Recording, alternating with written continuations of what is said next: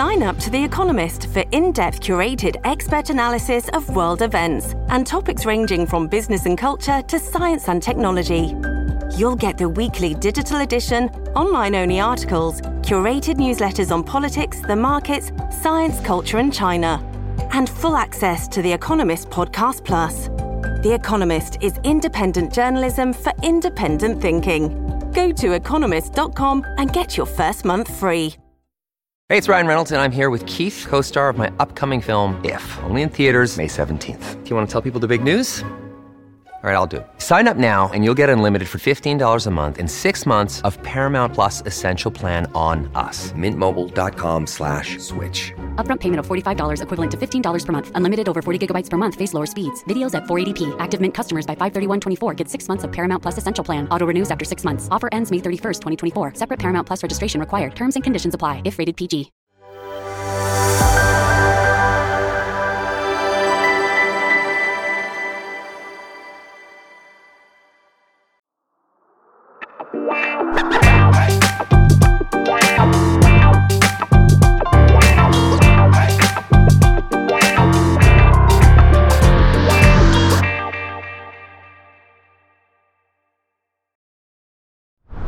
Good evening and welcome to Alexandra Marshall Live. If you've been watching for a while, you know I love to go out into the wilderness and hunt down interesting and insightful culture warriors and bring them to share their experience. Now, I met a fascinating addition to this list of individuals last weekend at the Australians for Science and Freedom conference hosted by the wonderful Gigi Foster, a friend of this show. While I was there, I found myself on a media panel with freelance podcaster Victor Dalziel. He describes himself as a self-taught content creator, academic researcher, stylist, and amateur DJ with a master's degree in international relations and PhD in philosophy.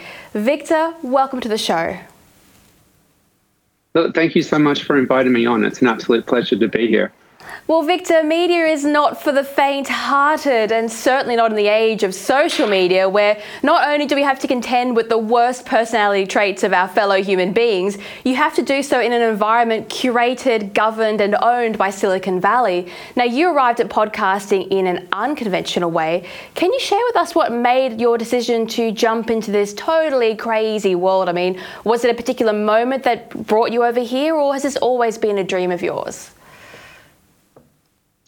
Well, I mean, like so many other people during the COVID era, I was lost, angry, confused, frustrated, and within my final 3 months of lockdown, just for being unvaccinated, I decided that I needed to have an outlet for my anger. And so I realized that I am one of those people that is very good at talking. I'm one of those people that gets a lot of relief through just talking it through. And so then I decided that podcasting would be like a perfect match for me. And as I mentioned to you, I started out with the traditional channels. I started out on YouTube, wasn't so successful, ended up getting striked off there, and then made the move to Rumble. And look, I haven't really looked back since moving on to Rumble. It's been something that I was hesitant to do in the first place. But then now that I've moved across, I've actually turned my channel into something a little bit more successful than I ever thought it was going to be. More subscribers, more views than I ever got on YouTube. Yes, well, let us dispel a little myth here. I often hear it said, and we heard it at the Australians for Science and Freedom conference, that podcasting is somewhat of a glamorous profession and a chilled out life in independent media. Now, I remember, my years during COVID when I wasn't allowed in a studio. I had my camera sort of balanced on a pile of books. I had Post-it notes stuck to the edge. I had a lamp kind of leaning really dangerously onto the whole setup, and every now and then it'd lean towards me, during interview. So give us a little idea, set the scene. What's it like for you podcasting? Is it a wonderful, glamorous life, or like me, are you up at God knows what hour of the morning trying to do all this stuff? Okay, so it is definitely not all tropical islands and Bugattis. Let me tell you. And I was certainly starting out. That was the image that they certainly create is very, very different from the reality. I wish that I could turn the camera around and show you what I am looking at, because I'm sure that you understand that it is anything but glamorous. For example, you said you use books. I use a pile of about 30 to 40 CDs. And there's obviously lights. There's a fan here. I'm in a shed, which, considering it is the middle of, I know this is going out in the evening, but right now it's the middle of the day. And so it's probably easily 30 degrees, hence my casual attire, because it's baking hot. The reality is, in terms of like earnings and earnings for the people at the very top are fantastic. For those at the bottom, like myself, you have to be very, very realistic and have a reality check on what you can expect to earn. Certainly within, I'm only 6 months into this and I basically have earned nothing. But for the next, for maybe the first 2 to 3 years, the expectations have to be quite realistic that it's going to be a hard slog. As you mentioned, it is multiple hours per day, because it's not just about presenting my content and what I have to say. It's about keeping up with what's happening all around the world. It's about keeping contact with pop culture. As much as I dislike that, it is important to be able to speak to different audiences and try and capture as many people as possible, and trying to intertwine that all into what you do. And then, to me, the hardest decision that I make probably daily and weekly in regards to content, and I'm sure you're the same, that is just choosing, because there is so much to be able to talk about. There's so much to be angry about. There's so much going on to be able to discuss every single day. And then once you've chosen that, the pre-production, the post-production, it is anything but glamorous. But in saying that, I love it and I'm going to absolutely stick with it. Yeah, well, people forget that to be a podcaster, you also have to be a script writer, a set dresser, a video editor. You're a master of all trades, because unlike our $1 billion a year ABC, you're not surrounded by a team of helpers and researchers who make that all happen around you. And all I can say is thank heck for my misused years in high school, which I spent on using the old Movie Maker. Now that's showing my age. Like, I know what CDs are, I know what cassettes are, and I used to use the dreaded Movie Maker, which would die all the time at the worst possible moment. Now, I wanted to set the scene so that people understand, when we talk about independent media, how much effort goes into creating this environment that we engage in. Now, I noticed you've done a lot of work with Gigi, particularly on the topic of COVID vaccines and problematic pandemic actions that took place. As an independent voice in the wilderness, what do you feel has been missing from the conversation in the mainstream press? Because few topics have been covered as heavily as COVID, and yet, like you, many Australians feel as if they're not actually getting the full story. We're barely getting half the story. Well, the main issue is something that psychologists have been warning about for probably the last 20, 30 years, and that is this black and white thinking. And one of the most extraordinary things throughout the whole COVID pandemic was just how much the politicians, the health officials, the bureaucrats all engaged in this idea of good and evil, and that the fact that there hasn't been nuance, the fact that there hasn't been an allowance made for a grey area, or even just there hasn't even been an allowance for debate around certain issues. It has been one narrative, and that narrative has been pushed from all aspects. It's been pushed from the politicians, the health officials, and so most surprising of all is the media. The journalists have jumped on board with all of that for their own self-interest, of course, but also just because they got a huge lump sum of money at the beginning of COVID from the Australian government to assure that they would be on message, I think, throughout the entire pandemic. So I think the main thing that was missing was just the openness to ideas, the openness to debate, and just the shutting down and cancelling of any voice that was dissenting from the narrative. Yeah, what I thought was interesting about your presentation during the weekend's panel was that you are not a ragey podcaster, the podcasters who chase clicks by creating drama online for the sake of drama. Now, I noticed that in your Vaccine Injured Australia video, you calmly and clearly, for instance, imparted information about a class action suit that people could join, which I didn't hear on MSN anywhere, by the way. No one has mentioned it. Your style is interesting because I believe we are approaching a time in Australia where we need to have a chat about what kind of media we want going forward. I mean, the viewers are the market, and as content creators, we control what sort of quality is on offer for that market. Now, whether or not mainstream media recovers its sanity will depend on the market pressure placed on it by independent podcasters like yourself and channels like this. Now, independent press, they made a lot of headway during COVID because all those chasms, as you said, opened up of content where there just simply wasn't a conversation happening. But where do you see this going? Do you think we are at the edge where the press could either go into we're the only one truth, we're radicalised into this clickbait scenario, or are we going to head more towards being professional outfits and providing a proper balance to the mainstream media? So from my aspect, most of the people that are under the age of 30 who have watched my channel and engaged with my content have given me the advice that I need to yell more, shout more, be deliberately controversial, say things that are deliberately going to create a clickbait situation. They're very much focused on creating, that really unique and outrageous 15 to 30 second clip that's going to potentially go viral or get the clicks, going to YouTube Shorts or Instagram Stories. That seems to be where their attention span is at. And what I'm trying to do is I'm trying to create something that is authentic, something that is real, and something that steps outside of that temptation to be sensational, to have clickbait.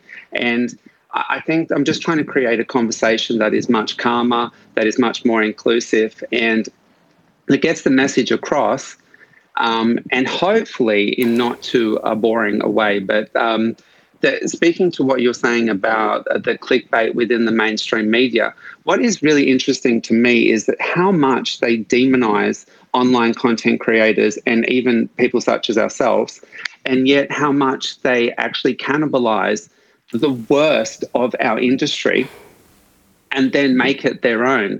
And you see this back and forth that happens between online creators and the traditional corporate media. And I think it's because they are hitting the panic button, because they understand that people like yourself, I don't know much about the channel that we're on, but I know that Alan Jones has moved across there. All of these things, every single person, and it doesn't matter if it's just one person, 100 people, 1,000. Every single person that they lose is an audience member that they're losing. It chips away at their power. It chips away at their legitimacy. So I think what they're doing is they're, in a very clunky way, they're looking at online creators and they're saying, what makes them so popular? The issue I have is that they seem to be looking at the most sensational people, like whether it's Alec Jones, which, by the way, I do love watching, but just simply because he is so outrageous. But they're also looking at people like Mr. Beast. So what they're doing is they're looking at some of what I would say is the most extreme, or I don't want to say worst, but controversial aspects of online content. And they're thinking that they can recreate that in their world.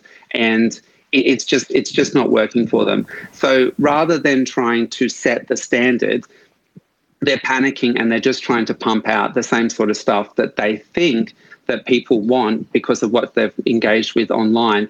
But there are so many different audiences online, and I would say that your audience and hopefully mine are looking for something a little bit more sophisticated, a little bit more nuanced, but potentially something that's not just literally the McDonald's of entertainment. Well, you raised an interesting point there with the TikTok, because I think you said you did other content as well before news and media content. Yeah. With TikTok, how do we handle a generation that is so conditioned to have these short attention spans. I mean, I was listening to a teacher in Victoria, and at their last big teachers' council there for the state, they were saying they've taken away the long form text and put in short stories, and I mean like a page short story, to handle the fact that their students have no attention span. Now, that's only going to make it worse. I mean, I feel that's a really bad idea. But how are we going to manage news media in an age where people only want to listen to 10 to 20 seconds of a serious issue? That sounds like a massive problem facing not just our content creation, but also mainstream media. Well, I think that it's important. Well, I pushed back initially against the whole idea of going on TikTok, but then I realized that the idea that I was too good or whatever for TikTok, or not engaging with young people because they have short attention spans, I just pushed that aside. And it's not about me giving in to this new medium. What it was about me recognizing that there is a huge potential audience on TikTok. And so many people, and I came across this at the conference with the academics, are very dismissive of this. However, that audience, that 15 to 22-year-old audience, they are all there. They're on their Snapchat, they're on their TikTok. They do love that content. I create a very different style of content for TikTok. But what's interesting is most of the engagement that I get, and I get a lot more clicks on TikTok because they actually encourage new content creators. But what I kind of do, and it's not deceitful, but what I'm trying to do is to show these young people that, I have this content on TikTok, but I also have this content on Rumble. It's a very, very different style of content. And yes, it is more long form, but it's also interesting. So I use the TikTok as a way to kind of introduce myself to the younger audience and then to move them on to the longer content. I understand the idea about engaging young people with where they're at with social media and their attention spans. But I also think that it's important that we continue to challenge the idea that they only exist in this clickbait 15-second world. I think a lot of young people, and from what I'm hearing and seeing, a lot of them are politically engaged. And what I'm trying to do with the content that I create is to just challenge the idea that they only engage with that short form content, and hopefully get them involved and interested in topics and challenge their attention spans and stretch that out. I think when they're really engaged with something they love, they will commit to a longer form. You're totally right. And just to give a random example, the press was shocked when, we'll call them Generation TikTok, fawned all over the Queen during her very sad passing, because what they didn't realise is that generation doesn't have many older role models. They don't have much connection to history or the nostalgia of that kind of thing. And so when that happened, they flocked over to it and no one could understand why. It's because just because you give TikTok generation a certain amount of content doesn't mean they're not looking for other content, and that there are not other ways to engage with them that they're perhaps not being given by those around them. So congratulations on trying to engage with them there. Now, the biggest problem that I found is no matter how successful you are and how well you build your audience and how great your content is, Silicon Valley can pull the plug on you at any time. Now, I mean, The Spectator is currently fighting the overlords of Facebook. Our videos were routinely cracking 100,000 views. We got up to 500,000 on some of them. And then we published a news item about Hamas attacking Israel, and like that, we've been branded a hate organisation. Apparently we associate with terror. And goodbye, independent media. There is no protection unless you're the ABC or one of the media big boys. Now, you had a similar experience. Can you briefly explain what role censorship is playing in the media? For example, is it causing podcasters to self-censor to try and avoid being taken offline entirely? And is that curating the news in a way? Definitely self-censoring. Absolutely. And that is the ultimate goal. And by self-censoring, what they're doing is they're creating, again, this environment where it's their way or the highway. So that is one of the main reasons why I moved across to Rumble. was to try and avoid having to self-censor on YouTube. YouTube contacted me when they gave me the strike and said that I'm allowed to discuss from my own point of view whatever I like, as long as I immediately apologize for it and then debunk it. So either at the end of the video, I say, these are just my opinions, they're not fact, they're not real, they don't agree with this or that, or I had to put a massive disclaimer that was honestly about 3 A4 pages long, describing how what I had just said was actually false. And I just don't, my virtues and values don't allow me to do that. And also I didn't believe that what I was saying was false. I'm one of the people that got caught up during the great wave of warnings and strikes on YouTube, and I was striked out. Not only that, for whatever reason, they chose to shadow ban. One of the other things that perhaps happened to yourself is YouTube, maybe about 18 months ago, decided that they were going to throttle and stop content from going viral from sources in which they either didn't agree or news sources that didn't have established content. So if they couldn't see where you were coming from, perhaps politically or ideologically, they will actually, they changed the algorithm to throttle your content. So this is something that I think happened to me. I launched, and within weeks I was being quite successful, nowhere near as successful as what you guys have been, but by my standards I was being successful. I uploaded a video which happened to contradict a couple of the WHO guidelines, and because of that they then completely destroyed my channel. And you know how important it is to constantly be uploading content and to be present. So to be striked out and then to have your channel become invisible for, I think it was about 2 weeks, that was enough to kill me. Yeah. Yeah, well, that's what's really hard, because it's no longer about creating good products, speaking the truth, being interesting, or even working your way up through the free markets. It's about what you're allowed to say by this environment that is unelected, and it is not obeying its own rules. So the big question that we debated on the panel there after we'd done our individual shows at the Science and Freedom Forum was what to do about censorship. I mean, it's a really big question. It's one facing Australia right now, and it's being asked in an environment where there are different forces who want different things. We've got the mainstream media, which is happy to keep things how they are, or even to lean on politicians to tighten up the censorial screws on the rest of us, because they don't want us as a free market competitor. We've got the politicians that are happy to, let it be, because they love having control over the press. If they could write their own headlines, they would.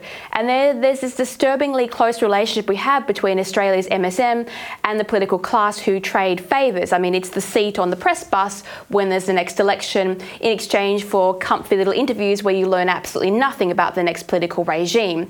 And that really tests the definition of the free press. But the common people, Daniel, Victor, they are pushing back against censorship. Sometimes it feels as if we're in this collapsing bubble where we're running out of space. Now, I don't know if you remember, but one person said that we can just keep going to a different platform, from YouTube to Rumble, from Facebook to Twitter, from Twitter to Gab, from Gab to Parler. Victor, do things need to change? Can we keep running as the independent press? I think it's going to become increasingly harder.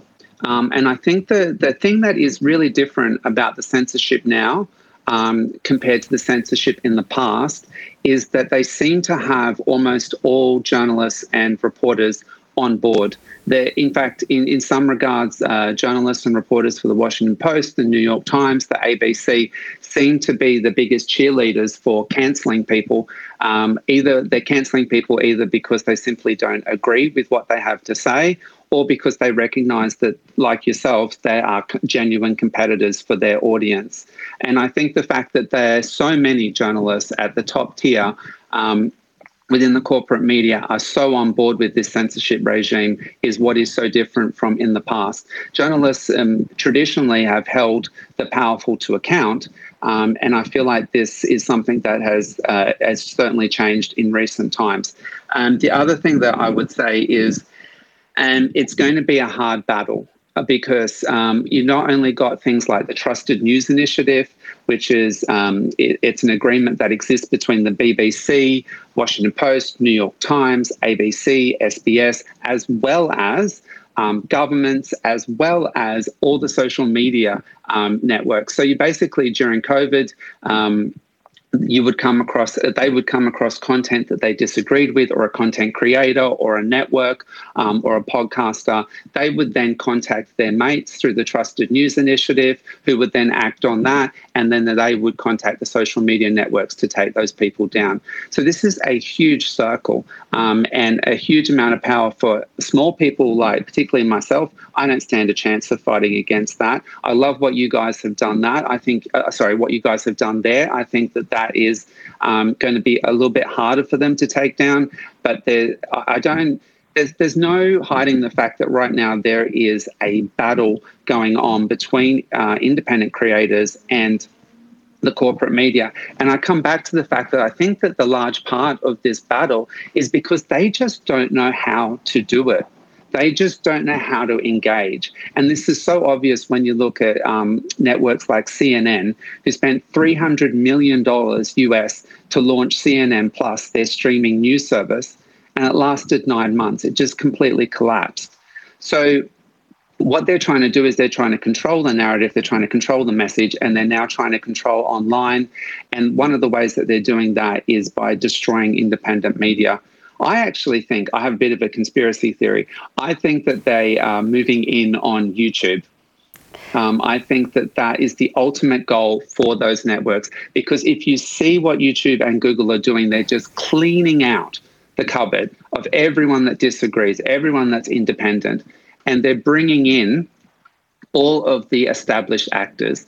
And for the first time in the last 12 months, 3 of the biggest earners on YouTube were establishment figures: Jimmy Kimmel and people like Rachel Maddow, these sort of individuals. So it's happening. They're taking it over. Yeah. And Twitter's doing something very interesting where they're taking establishment figures who were kicked out by mainstream media, like the Tucker Carlsons of the world, and there will be lots more of them. Don't you worry about that. And making them into a new, almost MSM-style media on Twitter. Although we're not really sure how that's going to play out yet. That's a pending project, I think, about what Twitter's up to. They've got a few interesting characters in the works there, but I don't know. I'm not sold on it. We'll see how that goes. It's not as clear what Twitter's doing as what things like YouTube are up to. But I mean, we are on the edge of another game. It's all about to change. I don't know if you saw, but we had the AI meltdown for like 24 hours where Sam Altman was sacked from the OpenAI and then he moved over to Microsoft. And the new AI age for news companies and journalists is going to be interesting, because we've already got those two groups of people using things like ChatGPT to write their articles for them, which is something I find worrying. I would never do it myself. But it does allow these giant news companies to cut down on staff. They survive on a lower level of skill and they produce heaps more content, which means they can flood the internet with all of their news items. Now, although this will make MSM more competitive on speed and volume, it will make them less competitive on quality. Now, is technology like AI the end of independent media and journalism, or is it going to be the beginning of a revolution where we might be able to sneak in there with good quality content that's simply not going to be produced by mainstream media? Yeah, well, I want to start off by saying that I love what ChatGPT has done to Google over the last 12 months. It's wonderful. Just to see, look, I'm not a massive fan of the AI, but to see the fact that Google, the largest corporation on the planet and arguably one of the largest corporations ever, was caught so flat-footed, and that they are 18 months behind in this technology was just brilliant to see. The thing that I will say about AI is it's going to potentially, from a negative point of view, lead to a world where what's real and what's not real can get very much conflated. I do think that it is going to take jobs. I do engage with AI, but just in a very limited capacity, because I understand that even though my content I try to create that is high quality, factual, I understand the importance of, and this may seem a little bit trivial to your audience, but of tiles and titles.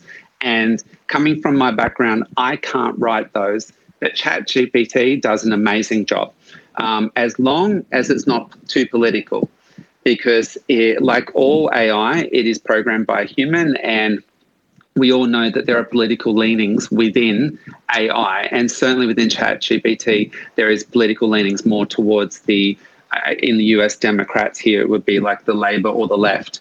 And the other thing that I will say that that AI can't replace is good quality investigative journalism. So it might be really good at pumping out that repetitive rubbish and the clickbait, but it won't necessarily be able to replicate investigative journalism. And I think there'll always be a place for that. The other thing that I would say that it's not very good at is critique and criticism and critical thinking. It's going to take a very long time, I think, before it is capable of doing that. And I think that is something that both yourself and I do very well, and other independent journalists do as well, is being able to just question everything. Well, as a former AI software developer, I have like an allergic reaction to using AI stuff. I'm like, no. I even keep a normal I didn't want to. I keep a print diary, right? That's how I spent too long in tech offices doing support for computers. I just don't trust them anymore. But look, the story of COVID, which has been your focus of your podcast up to date, and this is just a final question here, it's almost the point where the so-called conspiracies have become undeniable truths. And even the most disbelieving of our friends now are pretty much realizing they've been had for the last couple of years. It's the beginning of the end when things end up in Senate hearings and international investigation and legal challenges and class actions. It's over, right? As a podcaster, what do you see as the next big story for you and the next era you see yourself contributed to as an independent voice? Gosh, that's a really big question. I think that the COVID era is not quite over, as much as people would say that it is. I mean, the fact that AstraZeneca was successfully sued in the High Court in the UK, like you said, is pretty indicative that it's coming to a close. I might be able to continue on with that for, I would say, about another 3 to 4 months. After that, I think it's going to be the censorship battle that is going to probably take center stage, because I think that that's only going to get, depending on how you look at it, worse or better. It's I think for us, it's going to become a real battleground for independent users, because I found out over the last week about NewsGuard, which is very similar to the Trusted News Initiative, although this is now something that is funded by the Department of Defense to the tune of millions of dollars. And the whole point of that is to keep people and to censor independent news media that's coming out of America, but also globally.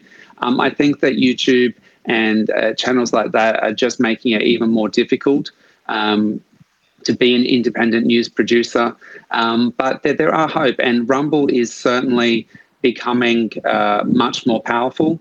They will push back against that. But it's important to remember that Rumble still doesn't have the reach or the brand recognition of YouTube. And at last estimate, I believe it's 40 to 60% of Australians are still completely unaware of Rumble. So this is a huge potential audience that myself and yourself and other independent creators can try and tap into. And that's my real hope for now. Whether they come after Rumble, I think they already are. And we're just going to have to stick in there and keep fighting the fight. That's why I remain in politics, so that perhaps we can write some legislation to ensure the freedom of our future news platforms. But look, thank you so much for joining us today. Where can people find you, and how can they help you to become and maintain this podcasting lifestyle that we know is so unbelievably glamorous? Yeah, well, one of the good things of having a very unusual name is I'm very easy to find online, although perhaps not so much in Google. So I'm just under Victor Dalziel on Rumble, Instagram, and also Twitter. I'm new to Twitter, so please be gentle. I love your Twitter account, by the way. Very inspirational work. And If you want to get involved, please obviously just subscribe to my Rumble channel. I've got a lot of very interesting guests coming up from the conference, but also just people that within the community. I'm trying to steer away from just being another talking head promoting academics and doctors and experts. I think what I'm going to do over the next 12 months is try and engage a little bit more just with community people, community leaders, activists, and people on the ground, and less so with the expert class. You got to be careful with Twitter. I'm being currently paid out because apparently it's not okay to skim matcha lattes, which I do, and the internet does not agree with me. But look, thank you so much for all your hard work, and we're going to follow you with great interest. And I'll put the links up so people can follow you from this channel as well. So thank you very much here, and thank you for joining us today on Matcha Live. I really appreciate it. Thank you so much. Thank you. We are joined by our special guest, Senator for the United Australia Party, Ralph Babet. Senator, welcome to my show. Ali, thank you so much. Alexandra Marshall, the greatest Twitterer in the history of Twittering, if that even makes sense. I follow your Twitter. I keep saying it every time I'm on your show. If you're not following Ali Melly, which is her at username on Twitter, please go ahead and do it. Hours of entertainment. I'm good, thank you. I'm in the Senate right now, on the Senate wing in Parliament House, fighting the good fight for common sense, Ali. A best intro ever. Look, in a break from tradition, I have gone after a diversity guest, dare we say it, a quota, as the left would go. And the reason is that we have had International Men's Day last week, and there was barely a whisper about it in the press. Now, first and foremost, Senator, you're an Aussie bloke. Now, we all know that we don't need these international days of recognition, but are these things such as International Men's Day important to balance out the social narrative of our society, given the stranglehold that progressive feminists have over us recently? I think it is important, but I'm just going to get serious for a minute. I think masculinity in the West, specifically in the West, is in decline at the moment. I think anyone who looks at it for more than 10 seconds could tell you that. We've got men these days that are being emasculated, men who don't even know what they are anymore. We've got men that couldn't tell you what a woman is, running the show in the halls of Canberra where I am right now. And that's a very, very big problem. Why is it a big problem? Because men who are not masculine, who have been emasculated, naturally don't stand up to authoritarianism. They don't stand up to tyranny. They don't stand up to protect their families. They don't stand up to protect their nation. They don't stand up to protect their culture. And I think this push to emasculate men, specifically in the West, like I mentioned, it comes from on high. It's not an accident. When you have men that are emasculated, that don't even know which way is up and which way is down anymore, well, guess what? The people that really run the show, the globalists, the men, and it is mostly men, unfortunately, that pull the strings from behind the curtain, from behind the scenes, they have ever increasing levels of control over our society if men won't stand up and push back. So yes, I think days like International Men's Day are important days, and we need to celebrate strong, healthy masculinity. It's not a bad thing to be a masculine male. It is a good thing. Make masculinity great again, is what I say. Well, one thing that I kind of find a little bit sad is that on International Men's Day, I understand they're trying to recognise the tragedy of male suicide, but I feel like these days should be a moment of celebration rather than sadness. Do you think that maybe we should have days that are celebrating all the best parts of men, making men feel better, telling young boys how great it is that they are men, instead of using these events for such sad things?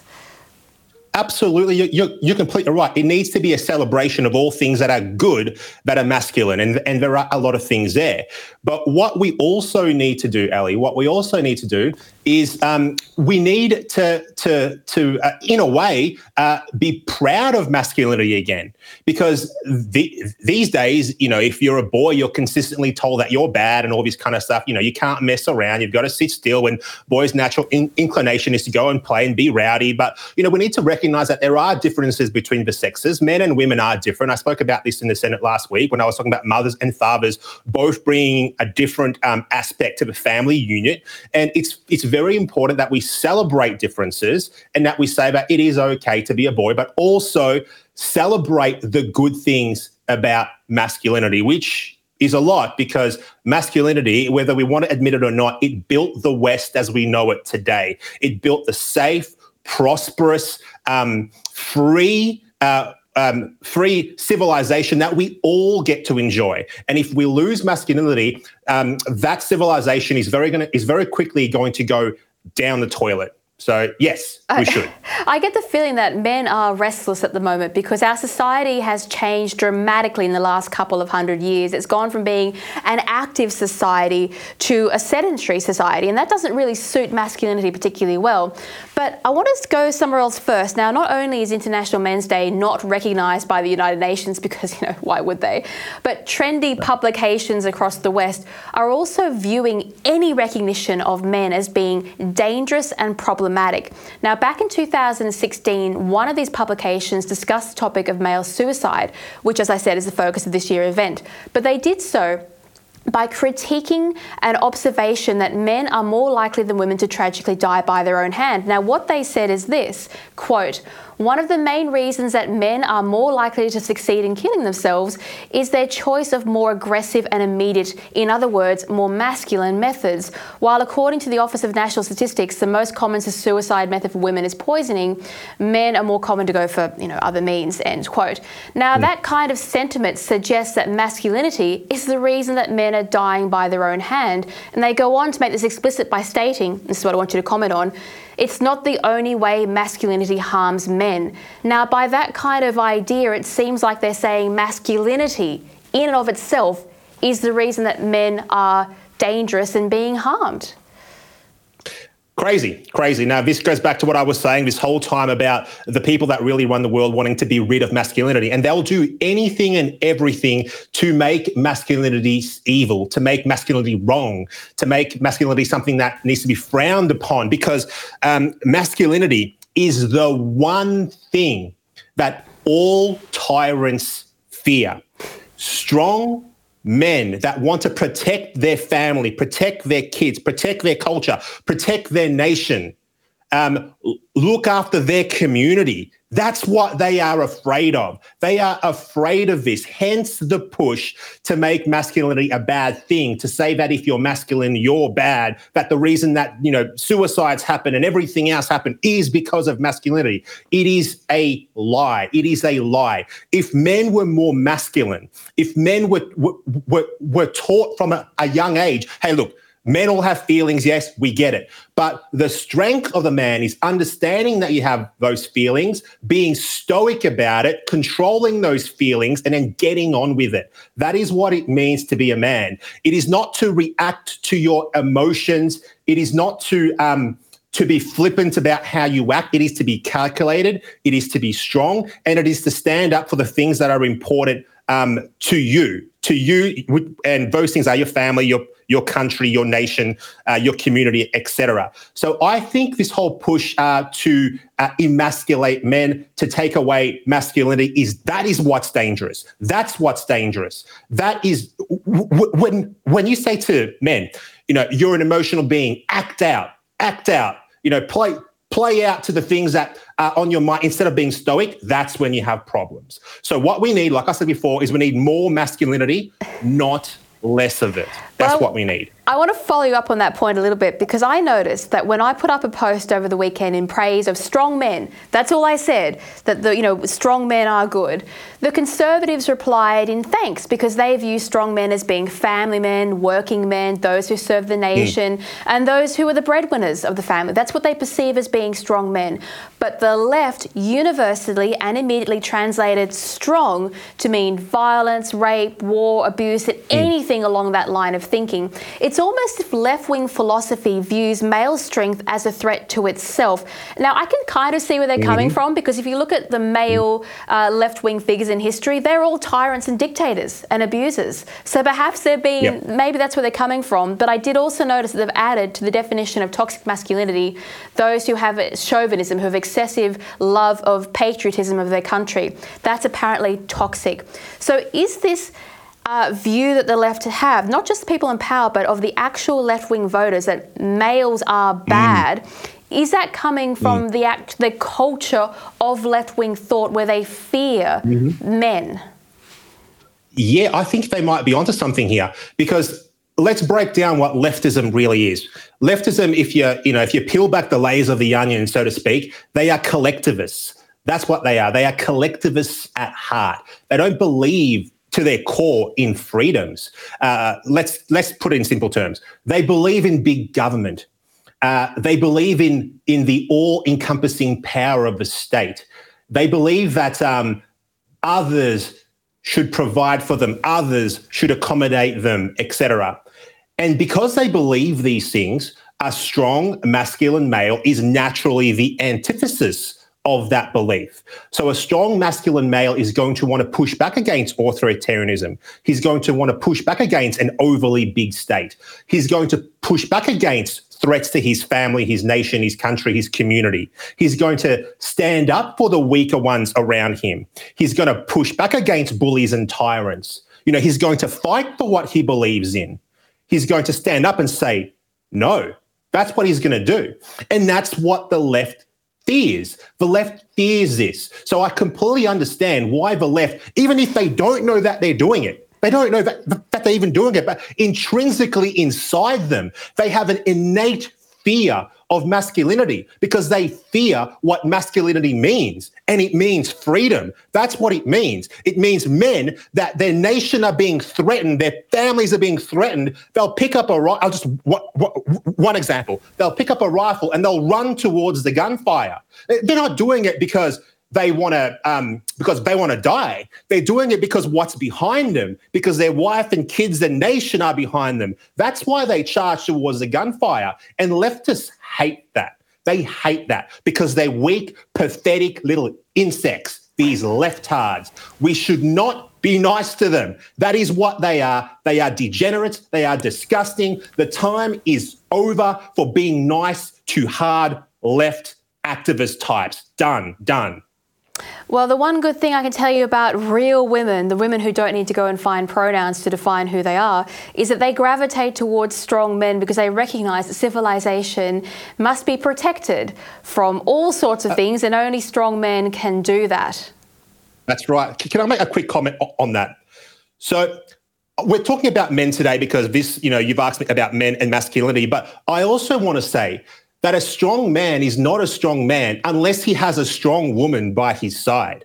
So men don't operate in a vacuum. It's not just one-sided. It is the yin and the yang. You need both. You need a strong woman and a strong man together in a union to have a safe, prosperous, happy society. So I'm sure another time or with someone else, you can talk about women and strong women, and that'll be great. But I just want to point that out before the lefty activists say, oh, you're just talking about men. We're talking about men right now, but do not fret, lefty activists. I also believe in strong, feminine, powerful women as well, as the counterbalance to that strong masculinity. We are talking about men today because a woman has asked you to talk about men on her program, just so the left understand that.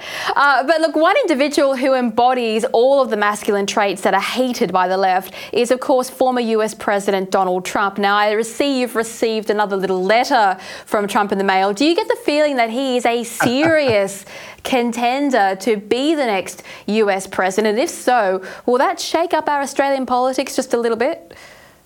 Well, look, is he a serious contender? Absolutely he is. He is the only contender, in my opinion. I mean, we've got President Biden in the White House now that the guy can't even string two words together. The guy can't even put one foot in front of the other and walk in a straight line. And the guy can't go up or downstairs. And you're telling me that this is the man who's running the United States today. He's obviously not the one who's running the United States. You know who's running it? The deep state's running it. The people behind the scenes that pull the strings. But that's a whole different story. But yes, I have written to Donald Trump in the past, and Donald Trump has written back. Donald Trump, he is the only man that can lead the United States. And people will often say to me, why do you care what happens in America? Well, ladies and gentlemen, Australia is only some years behind America. Whatever happens in the United States will eventually happen here. So it is in our interest to have a strong America, a proud America, a brave America, a prosperous America, because guess who's going to benefit? We are, because we are one of their very, very close allies. So when I support Donald Trump, I'm doing it, yes, because I think the guy's a great guy and he's done a great job, but also for selfish reasons as well, because I want Australia to be a better, safer, more powerful country when we have the right man in power in the White House on Pennsylvania Avenue, and that man is Donald J. Trump 2024. Well, I think if you wanted to put an image of toxic masculinity in the dictionary, you'd probably put Biden there, a weak man who doesn't know where he is, who creates hard times for people. Now, that is what I call toxic masculinity. But continuing on the idea of men for today's session, because why not? One bloke who has had enough of the left-wing agenda is Argentina's new anti-socialist president. Now, he's starring in TikTok videos, wielding chainsaws and wandering around whiteboards, tearing down woke government departments. Now, I'm not sure if he's crazy yet. Time will tell. But the left-wing media is definitely panicking, because who would have thought Argentina would be the first ones to give up socialism? Do you think that geopolitics, it's not just his election, you've also got the European elections bringing forward centre-right people as well. Do you feel like we are seeing a shift finally away in rebellion of all this left-wing thought? Yes. Now, there will always be a shift away from left-wing ideology, always, because left-wing ideology destroys nations. That's what happens. Let's look at Argentina, for example, right? Argentina was one of the richest, most wealthiest countries in the Americas previously. However, leftist ideology took it from a prosperous, rich, wealthy nation where everyone had a high standard of living into a complete dumpster fire. That's what leftist ideology has done to that country. I mean, they've got inflation now over 100% at the moment. It's completely ruined. So the left-wing ideology destroys that state. Naturally, strong men rise, of course. Like you mentioned before, weak men create hard times create strong men create good times, and then it goes back around again. We all know that. So we are going to see the pendulum swing back the other way all over the world in the next generation or so, when people realize that the socialist ideologies that we are toying with at the moment is not a recipe for freedom, success, and prosperity. It's a recipe for disaster. That's what it is, a recipe for disaster. So yes, Australia wouldn't be in as good of a place as it is now if we didn't have the mining sector. If we didn't have mining, basically keeping our country afloat right now, which they're trying to get rid of, by the way, they're trying to push back on coal, gas, minerals, etc. We would be stuffed right now, and we would be much closer to being the Argentina of our region. So we have mining to thank for saving our country. But I don't think Australia is that far behind. I think within my generation, we're going to see a massive swing to the right. And I'm not just talking about over Liberal Party comes back to power. I'm talking about a complete rejection of socialism, leftist ideology, woke ideology out the door, and we're going to see a new generation of people come up that just say, no thanks. We've seen where this goes. We completely reject it. Conservatism is cool again. Right-leaning values are cool again. We believe in freedom. We don't want authoritarianism. We don't want big government. We want limited government. We want to be able to be the masters of our own destiny. That's what's going to happen.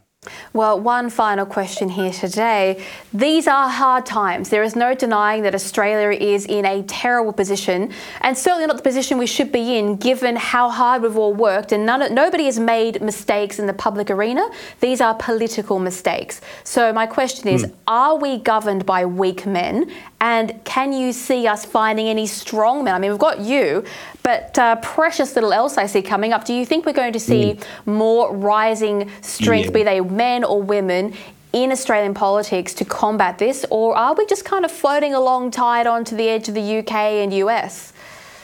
Yeah, look, I think we are going to see it happen. It's definitely going to happen.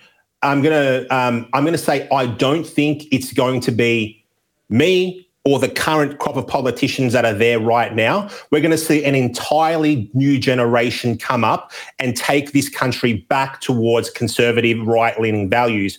I think I'm too early to the party, and so is everyone else that's elected at the moment.